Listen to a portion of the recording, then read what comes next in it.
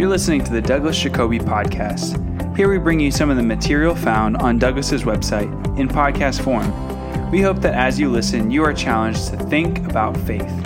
Today, Douglas continues his series on Old Testament characters, now talking about Abraham's wife, Sarah. For more on this episode, follow the link in the show notes to Douglas's website. Now here's today's teaching. This is Old Testament Premium Podcast number 5 on Sarah. Sarah, of course, is the wife of Abraham nearly 4,000 years ago. Abraham, pivotal biblical character, along with Moses, David, and Jesus Christ, certainly one of the top 4. And yet, half the people in human history, actually more than half slightly, are not men, they're women. And the Bible is full of female characters. And there are a number of significant female characters in Genesis. We talked earlier about Eve, but there are many others we could discuss. Sarah, Rachel, Rebecca come to mind, Dinah, and many, many others. How about Potiphar's wife? There's some interesting characters, some major, some minor. At any rate, this is not a lesson for women. Now, it is a lesson for women. I hope the sisters who are listening here will get something out of it. This is a lesson for everybody. And I hope that the brothers listening to this podcast will be humble enough to accept what the Word of God says and the passages we'll be studying. And we're going to begin with Peter's words in 1 Peter chapter 3, and this will be from the New Revised Standard Version. Wives, in the same way, accept the authority of your husbands, so that even if some of them do not obey the word, they may be won over without a word by their wives' conduct, when they see the purity and reverence of your lives. Do not adorn yourselves outwardly by braiding your hair, by wearing gold ornaments or fine clothing. Rather, let your adornment be the inner self with the lasting beauty of a gentle and quiet spirit, which is very precious in God's sight. It was in this way long ago that the holy women who hoped in God used to adorn themselves by accepting the authority of their husbands. Thus Sarah obeyed Abraham and called him Lord. You have become her daughters as long as you do what is good and never let fears alarm you. The passage speaks of being Sarah's daughters. What does that mean? Well, I think it corresponds to being Abraham's sons. Galatians 3:7 says, "So understand that those who have faith are Abraham's sons." In other words, to be descended from Abraham or Sarah is not a biological thing, it's a theological matter. We're not their biological offspring, but their theological offspring. How did ancient women of the faith make themselves beautiful? Well, they focused on the inner life. It's a matter of the heart. They weren't over-invested in outward appearance. Now, you'll see that many women in the Bible did have some outward adornment. I think Peter's point is that our beauty shouldn't be coming from the outer. And of course, there's a lesson here for men. Men, don't overinvest in personal appearance or personality or pizzazz. Physical fitness is important. Of course it is. But spiritual muscle will take us a lot farther in the end than physical muscle will. 1 Timothy 4:8, if you want a reference on that. God looks at the heart. Sarah was submissive. She called Abraham her master or her Lord.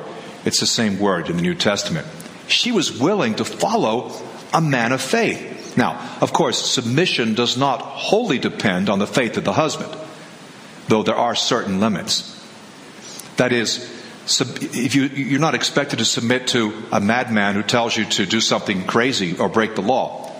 There are proper boundaries. And we see this, for example, in the relationship between Abigail and Nabal in 1 Samuel chapter 25.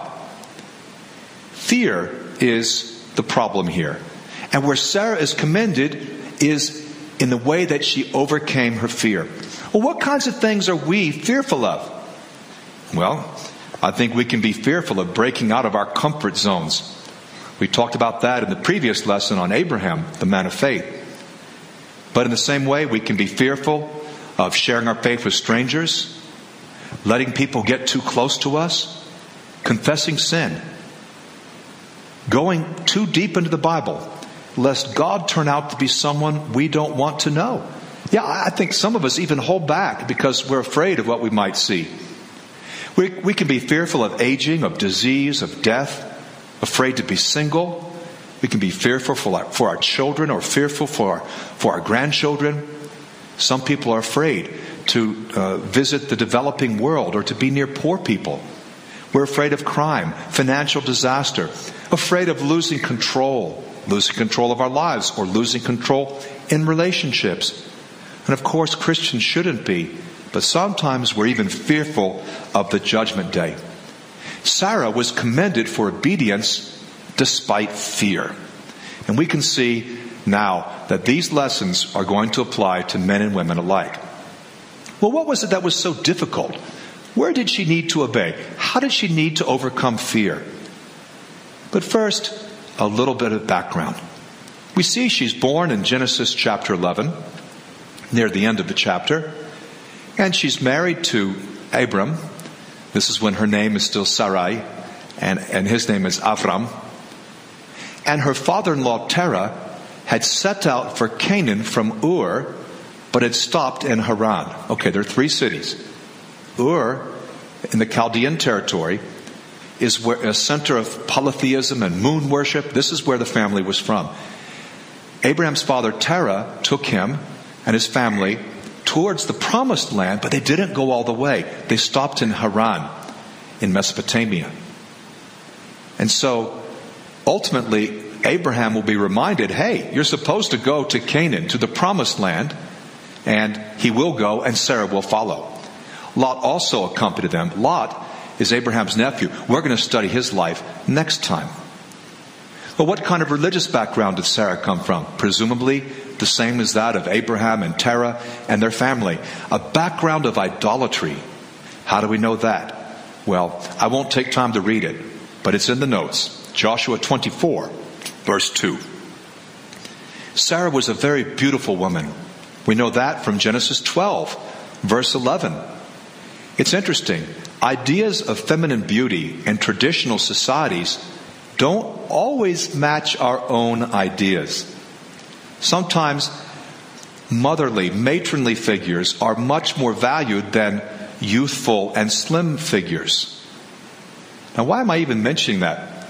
Because Sarah, in chapter 12, verse 11, is not really that young a woman.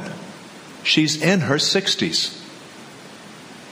And some people find it almost impossible. Well, how can that be that she would be so beautiful and, as we'll see in a moment, taken into a harem in Egypt? What was it about her? Well, again, cultures change. Cultural issues are sometimes difficult to discuss, difficult to define biblically. But let me give you a little illustration. One of my recent trips to Africa, I was having dinner with a couple recently married. And the brother had taken his bride back to his village, his home village. And it was their first time there since the wedding. And he told me, with no hint of sarcasm or irony in his voice, he was talking about how his wife had put on weight. And his father said, he slapped his son on the back and said, "You're doing well. Look at her. She's getting fat." Now, we in the Western society, we think, whoa, that's the enemy. You don't want to be too big. But no, in most traditional societies today, and certainly in millennia past, if you were eating well and you put on weight, that was a positive thing. To be skinny was a negative thing. That meant that you're a failure or your husband doesn't have any regular work. At any rate, Sarah was a beautiful woman. And yet she had no children. She was barren, to use the biblical word. In the biblical worldview, the man plants his seed in the woman, just like seed in a field. If the seed doesn't grow, and there's nothing assumed wrong with the seed, then the ground is barren. And so I think we need to understand that though the stigma was on the women, in biological fact, there were problems with the male contribution to conception, just as there may have been problems with the female contribution. That's just an aside note. We don't need to go any deeper in that. But in the Bible, when a woman is barren, it could actually be the case that her husband has the problem. Okay, how about that? So Sarah is in a state of shame. It's considered to be a great shame in traditional society and certainly in biblical society. And you can see this illustrated in chapter 30, verses 1 and 2, where Rachel, that's Sarah's granddaughter, says, "Give me children or I die." The prayers of Hannah, desperate for children. 1 Samuel chapter 1, verse 5. Oh, she begged the Lord, please give me children. Or, to give another example, in Genesis 21, verses 6 and 7. The fact is, Sarah deeply wanted a child. And the promise of a son, and we looked at this in the previous lesson, that when God promised Abraham, "I'll make of you a great nation, you'll have a land, and through your descendants all the world will be blessed." But that promise of a son was greatly delayed. Remember, Sarah is married in Genesis 11 already. In Genesis 12, she has no children. And she will not have her son until she's 90 years old. It's a long delay. It's a 25-year delay. We'll return to that near the end of this lesson. Well, as we read in Genesis 12, verse 5, after the promise to Abraham, he leaves. Sarah goes with her. Maybe she wasn't eager to leave Haran. You know, she had already left Ur. Do you know that feeling? We're moving. No, it's not that feeling. It's we're moving again. We've already packed up, and now we unpacked and we got settled, and now we're going again. Oh, I think a number of us can relate to this. However, it's often portrayed that Abraham and Sarah gave up all their worldly goods and set out for who knows where with no possessions in a life of utter deprivation, a life of penury, extreme poverty. That is not true. In fact, I'll read in chapter 13, verse 2 of Genesis, Abram was very rich in livestock, silver, and gold. Okay, so this man, he may have pulled up, they lived in a house and they traded it for a tent. Okay, they moved. I suppose that's hard, but he didn't leave everything behind. He was still rich. Okay, Sarah was a woman of faith. Sarah overcame fear. How? Because she left Haran for Canaan. She left the place of compromise for the place of promise. In fact, when I look at my notes here, the word compromise contains the word promise, doesn't it? But it's not enough. Yes, Sarah left Haran, but she slipped. And as you study Genesis 12, you see that she actually allowed herself to become part of the harem of the Egyptian king. An amazing thing. Now, again, she's in her 60s. Ideas of beauty back then are different to ideas of beauty right now. And who's to say who's right? But this actually happens again in chapter 20. She's going to go into a harem yet again. We'll return there soon. You see, Sarah in Genesis emerges as a strong person. Oh, she's got a lot of character. But she's not too strong to compromise. She's not so strong that she doesn't sin. She does. In fact, we see her slipping again in chapter 16. In a moment of weakness, she agrees to have descendants by proxy. What does that mean?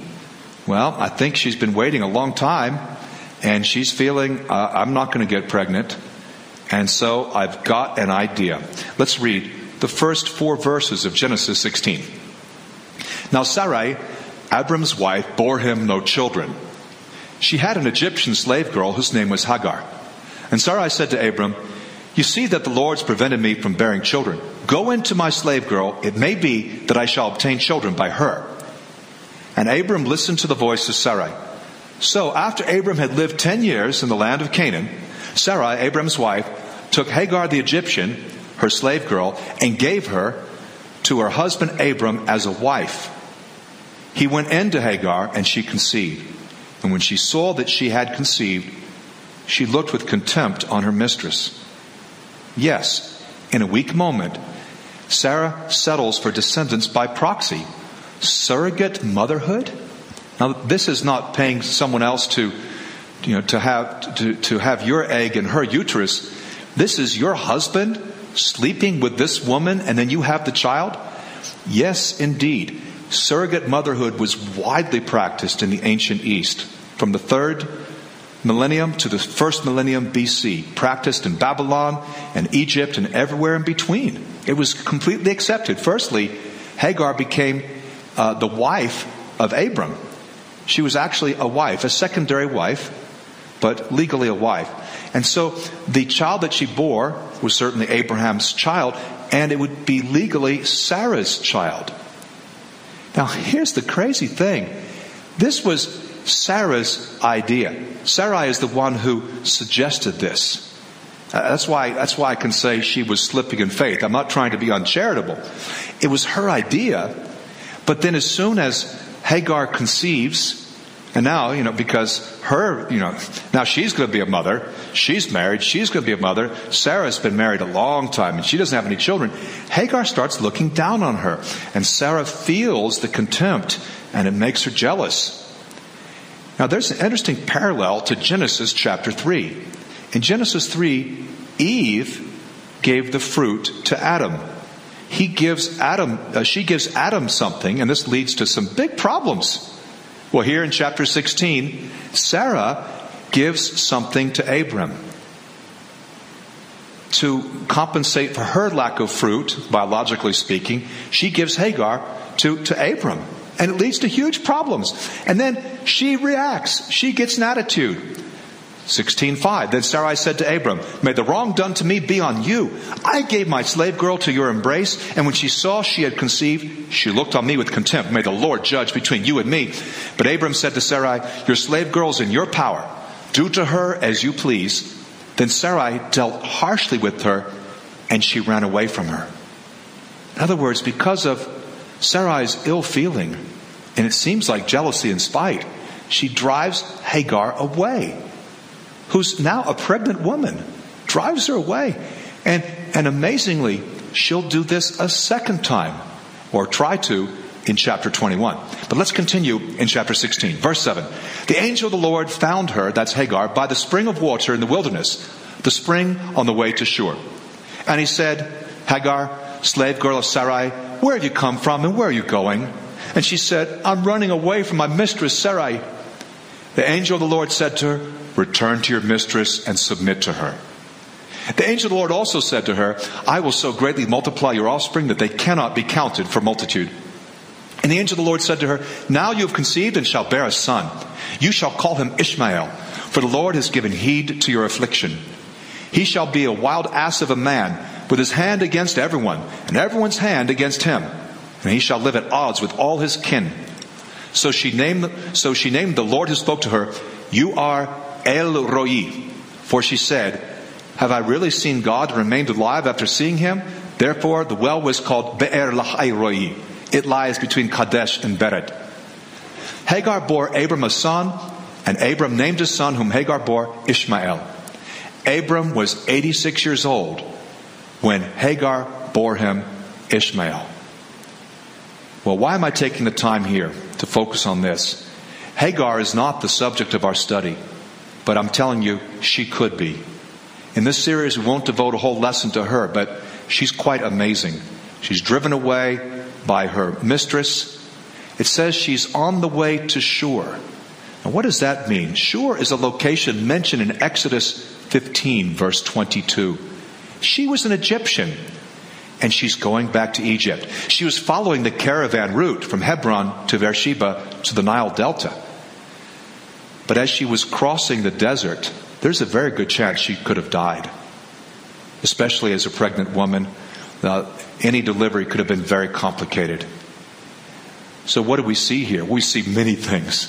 I mean, she's told to return and submit to her mistress, and she does. She's actually like the Virgin Mary in her submission. There are some parallels between Hagar and Mary.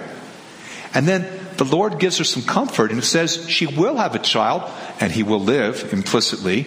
Now he's going to be, as it says in the Revised Standard, New Revised Standard, he shall be a wild ass of a man, as in a donkey, with his hand against everyone's hand against him. Many Christians think that, well, since the Muslims identify themselves with Ishmael, this is a prophecy of Islam. I will just say very quickly, it is not a prophecy of Islam. This has nothing to do with Islam. Perhaps in our lesson on Ishmael, we can correct the error further. But so she'll have a son. He's going to be a very strong man. And she bears the son. And Abram is 86 years old when Hagar bears Ishmael. In other words, it's 11 years later than it was before. I guess that means Sarai is 76. Well, so far, the father and mother of the faithful aren't looking so good. Notice, the Bible does not dress up its heroes. The terrible effect, potentially fatal effect, that Sarah's ill will may have had on Hagar is not disguised. And of course, there's Abraham in the background. Your slave girl's in your power. Do to her as you please. He doesn't intervene. He's just, let's just keep the peace here. We're going to see that characteristic much more in his son Isaac. Well, let's fast forward 13 years. Still, Sarah has no son by Abram. And Ishmael is 13 years old. I'm in Genesis 17. Verse 15, God said to Abraham, his name at this time has been changed from Avram to Avraham, and her name is not going to be Sarai much longer. God says, as for your wife Sarai, do not call her Sarai, that's my princess, for Sarah will be her name, which is just princess. I will bless her. Indeed, I will give you a son by her. I will bless her, and she will produce nations. Kings of peoples will come from her. Abraham fell to the ground, laughed, and thought in his heart, can a child be born to a 100-year-old man? Can Sarah, a 90-year-old woman, give birth? Okay, let me just explain. I said fast forward 13 years. In that previous incident, Hagar was just pregnant. Well, this time, Abraham is no longer 86 or so. He's virtually 100. And his wife is 90. Now, this is really something. But you see, after all these years of Ishmael and Hagar living in their house, Abraham had become quite attached to Ishmael. He loved him. And he should have loved him. He was his son. And so he says in verse 18, if only Ishmael could live in your presence. Or another translation may say, if only Ishmael could live under your blessing. You see, Sarah despaired of having a child. So what happens here, she gives Hagar to Abraham for surrogate motherhood. Now, this was Sarah's idea, but it's actually been growing on Abraham. Abraham's thinking, well, Lord, maybe, he is my son. He's just not Sarah's son. Could you just modify your plans a little bit? I continue in verse 19. But God said, no. Your wife Sarah will bear you a son, and you will name him Isaac, or Yitzchak. I will confirm my covenant with him as an everlasting covenant for his offspring after him. As for Ishmael, I have heard you. I will certainly bless him. I will make him fruitful. I will multiply him greatly. He will father 12 tribal leaders, and I will make him into a great nation. But I will confirm my covenant with Isaac, whom Sarah will bear to you at this time next year. And when he finished talking with him, God withdrew from Abraham. So God says, Abram, yes, Ishmael will enjoy my blessing. He'll become the father of 12 tribes himself, which in a way parallels the Jewish nation with the 12 tribes, that is the 12 sons of Jacob. And so he'll have a life, he'll have an impact, but I'll confirm my covenant with Isaac. Ishmael is outside the covenant. Isaac, the son you'll have next year, will be in the covenant. Abraham laughs. This theme will recur. We wonder, though, did Abraham tell Sarah about God's words? Perhaps he told her and she just didn't believe it. Or perhaps he didn't tell her. Because in chapter 18, and this is on the eve of the destruction of Sodom, Abraham hastens into the tent, and this is to entertain the divine guests, the angels. And he said to Sarah, make ready quickly 3 measures of choice flour, knead it, and make cakes. Abraham ran to the herd, took a calf, tender and good, gave it to the servant, who hasted to prepare it, and so forth. Let's go ahead to verse 9. They said to him, "Where is your wife Sarah?" And he said, "There in the tent." And then one said, "I will surely return to you in due season, and your wife Sarah shall have a son." And Sarah was listening at the tent entrance behind him. Now Abraham and Sarah were old, advanced in age. It had ceased to be with Sarah after the manner of women. We would just say she's postmenopausal. So Sarah laughed to herself, saying, "After I've grown old and my husband's old, shall I have this pleasure?" The Lord said to Abraham, "Why did Sarah laugh and say, 'Shall I indeed bear a child now that I am old?' Is anything too wonderful for the Lord? At the set time I will return to you in due season, and Sarah shall have a son." But Sarah denied it, saying, "I did not laugh," for she was afraid. And he said, "Oh yes, you did laugh." Well, this is an interesting passage. There's laughter in the passage, plus the humor it brings us. But I'd like to call your attention to the question that is asked in verse 9, where the heavenly visitors say, "Where is your wife Sarah?" You see, there was another passage, incidentally, also verse 9, chapter 3, verse 9. Abram is not doing right. Adam is not doing right. And the Lord says to him in the garden, "Where are you?" Then in chapter 4, verse 9, the Lord says to Cain, "Where is your brother Abel?" And then here in 18, verse 9, "Where is your wife Sarah?" Where is she? Not just where is she? Oh, there she is, behind the tent door. I didn't know. She was eavesdropping. No, the real question is, where is she spiritually? I mean, she's laughing at the promise of God. You shouldn't do that. That's possible. Abraham had not told her the promise or wasn't able to convince her. This laughter, this somewhat sarcastic laughter or hopeless laughter will change, but we're not done growing. Sarah is still developing. And amazingly, in 2 chapters, in chapter 20, she goes into a harem a second time. A second time. Abraham passes her off as his sister. It's half true, right? She's his half-sister. And then this time it's a Philistine or a harem, the harem of Abimelech. And this is though she's pregnant and very old. You got to understand, this time when she goes into the harem, she's pregnant. And she's 90 years old. Now, some people say, well, the age must be wrong. Maybe it's a mistake in the Bible. Maybe there's a different way to read it. Well, maybe there is a different way to read it. But there may be another reason why Abimelech was willing to take Sarah in as a concubine, that is, a member of his harem. Because if he married her, it would cement his alliance with Abraham. And Abraham is a powerful man. He's wealthy, has many possessions. And so it may be that her desirability was her marriageability for wealth, just as much as her physical appearance. So we might ask, why did she agree to this a second time? A second time she goes along with her husband and is willing to be taken into a harem. Well, this time, the first time, back in chapter 12, Abraham really has nothing to say. This time, he comes clean more quickly. He even prays for Abimelech because at this point, the Lord had closed the wombs of all the women in Abimelech's household. And so he prays for him, and then everything's okay, and the woman can conceive again. But here's the unanswered question. Maybe it's an unasked question.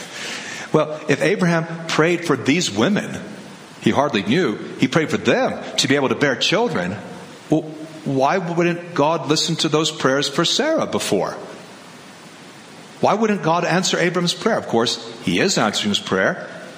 Sarah is going to have a baby, but all those years, it seems so easy for other people. It's not fair. And then in chapter 21, Isaac is born. 21:2, Sarah conceived and bore Abraham a son in his old age. Let me rewind, except I can't rewind. Sarah conceived and bore Abraham a son in his old age, at the time of which God had spoken to him. Abraham gave the name Isaac to his son whom Sarah bore him. And Abraham circumcised his son Isaac when he was 8 days old, as God had commanded. Abraham was 100 years old when his son Isaac was born to him. Now Sarah said, God has brought laughter for me. Everyone who hears will laugh with me. And she said, who would ever have said to Abraham that Sarah would nurse children? Yet I have borne him a son in his old age. The child grew and was weaned, and Abraham made a great feast on the day Isaac was weaned. Why a great feast? You know, so many children didn't even survive that long. The age of weaning would have been probably after age 2, probably age 3. And many children didn't survive that far. So it looks like Isaac, he's going to live. He's made it. He's growing up. This laughter of Sarah is a laughter of joy, not a laughter of unbelief. It's a laughter of joy, such as in Psalm 126, verse 2, or Psalm 113, verse 9. Now, watch how history repeats itself. But Sarah saw the son of Hagar the Egyptian, whom she had borne to Abraham, mocking her son Isaac. Some versions say playing with him, but I don't think that's the correct Hebrew translation. He was mocking her son. And so she said to Abraham, cast out this slave woman with her son, for the son of the slave woman shall not inherit along with my son Isaac. The matter was very distressing to Abraham on account of his son. But God said to Abraham, do not be distressed because of the boy and because of your slave woman. Whatever Sarah says to you, do as she tells you. For it's through Isaac that offspring shall be named for you. As for the son of the slave woman, I will make a nation of him also, because he's your offspring. And so the Lord gives Abraham some encouragement, repeating essentially what he had said earlier on in the earlier chapters. Well, Sarah sees her teenage stepson, Ishmael, making fun of her baby, Isaac. Now, you got to understand, if Isaac is weaned around age 3, then Ishmael is around 16. And, he's in some ways more like an adult than a child. Sarah sees him mocking, and this, the ill will, the animus is brought back, rekindled or resurfaces. We don't know exactly what happens, but Sarah just can't take it. And so she says, out. And God actually agrees in a way, and he tells Abraham, do what Sarah tells you to do. This is one of the very few places in the Bible where the husband is told to submit to the wife. Even though Sarah was very selfish, the big plan was actually correct. That is, Ishmael would separate. He wasn't the son of promise. The world would not be blessed through Ishmael's descendants. It was through Isaac's descendants. So, in a way, Sarah was right, but the way she went around it was just horrific. So, Abraham rose early in the morning, verse 14, took bread and a skin of water and gave it to Hagar, putting it on her shoulder along with the child, and sent her away. And she departed and wandered about in the wilderness of Beersheba. When the water and the skin was gone, she placed the child under one of the bushes, and when she went and sat opposite him a good way off, about the distance of a bow shot, for she said, do not let me look on the death of the child. And she sat opposite him, and she lifted up her voice, and she wept. And God heard the voice of the boy. And the angel of God called to Hagar from heaven and said to her, what troubles you, Hagar? Do not be afraid, for God has heard the voice of the boy where he is. Come, lift up the boy, hold him fast with your hand, for I will make a great nation of him. Well, Sarah has enough. History repeats itself. She drives out Hagar, this time not with her embryonic son, but with her teenage son. She drives him away. Their tears, it's hard. What's going to happen? God speaks. God loves. Even though some people may be outside the covenant, God still loves. This is one of the huge mistakes of the old covenant people of God, thinking that others outside the covenant were really beyond, not only beyond redemption, but beyond the love of God. We tend to do that too as Christians. We'll think, well, God doesn't really care. He doesn't have a relationship with people unless they're Christians. Well, the truth is, God has a relationship with everybody. We're all His offspring in a sense. Maybe it's not a saved relationship, but that doesn't mean that God doesn't care. Not at all. Now, let's move towards a conclusion here. Hebrews 11, verse 11. By faith, even Sarah herself, when she was barren, received power to conceive offspring, even though she was past the age, since she considered that the one who had promised was faithful. Again, by faith, even Sarah herself, when she was barren, received power to conceive offspring, even though she was past the age, since she considered that the one who promised was faithful. Here's her faith. She was a person of faith for believing the Word of God, even though she looked like a hopeless case. She was tempted to think she's an exception. I mean, she tries the thing with Hagar. She has slipped in her faith at least twice. She's been on the verge of sleeping with a foreign king. She looked like a loser. It looked like the promise wouldn't be fulfilled. She's 90 years old when it happens. And you see her faith did grow. Oh, she fell in the meantime, but her faith was growing. And that's why the New Testament could commend her. It can commend her for considering the one who had promised to be faithful. Well, in chapter 23, we read the sad verse 2. Sarah died in Kiriath Arba, that is Hebron, in the land of Canaan. And Abraham went in to mourn for Sarah and to weep for her. Because Abraham loved Sarah very much. He mourns, he weeps, and with the typical simplicity and economy of detail, the Bible tells us nothing about it except that he mourned and wept. Sarah, the matriarch, the mother of the faithful women in particular, has now died. We must be daughters of Sarah. Women, we need to trust God, even when we don't trust others. Even when we're experiencing terrible problems in life, maybe relationship problems, maybe we're seeking a husband, maybe we're dealing with being single, or we're actually deciding to choose the single track for life, which is something commended in the Bible. Or maybe we want children, we're having problems with that, or we feel we can't change, we feel trapped. Abram and Sarah are both commended for their faith, but the truth is, and this is clear to any honest reader, they often needed persuasion. Yes, they were commended for faith, but they resisted the Lord just like the rest of us. And that is encouraging to me. Well, what do we learn about God in this podcast? And this is part of every podcast I'm doing in the series. At least two things we see about God as we study the life of Sarah. First, sometimes His plans just happen to coincide with our selfish preferences. For example, when she kicks out Hagar and Ishmael, well, she was partly right. I mean, the spirit of what she did was really wrong, but it actually was right. And if you look at Genesis 3 and then Galatians 3 and then Galatians 4, you'll see a very interesting parallel between Hagar and the Jewish people on the one hand, and Jesus Christ, the son of Isaac, the descendant of Isaac on the other hand, and the Christians. Secondly, we see that God showers His grace even on those who are fickle in their faith, even on those who take matters into their own hands, which Sarah certainly did, as do Jacob and Rebekah and others we'll be studying about. So I think those are two things we learn about God. Sometimes we're being selfish, and what we want is kind of what God wants. His plans just happen to coincide with our selfish preferences. Let's not get the big head. Let's not think that, we're God. God's providence overrules our plans. And secondly, He showers His grace on us even when we're fickle in faith. Future lessons will include more studies of the family of Abraham. Isaac, Ishmael, Rebekah, Jacob, Rachel.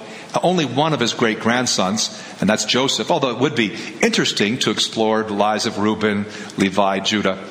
But those are some of the family members we'll study. But there's one more, and that's Lot. And he'll be the study in the very next podcast. We hope you enjoyed Douglas's teaching on Sarah. For additional notes and resources, be sure to check out Douglas's website in the show notes. The website has hundreds of articles, podcasts, and videos for you to access for free. You can also become a premium subscriber and gain access to thousands of online resources from Douglas's teaching ministry. Thanks again for listening.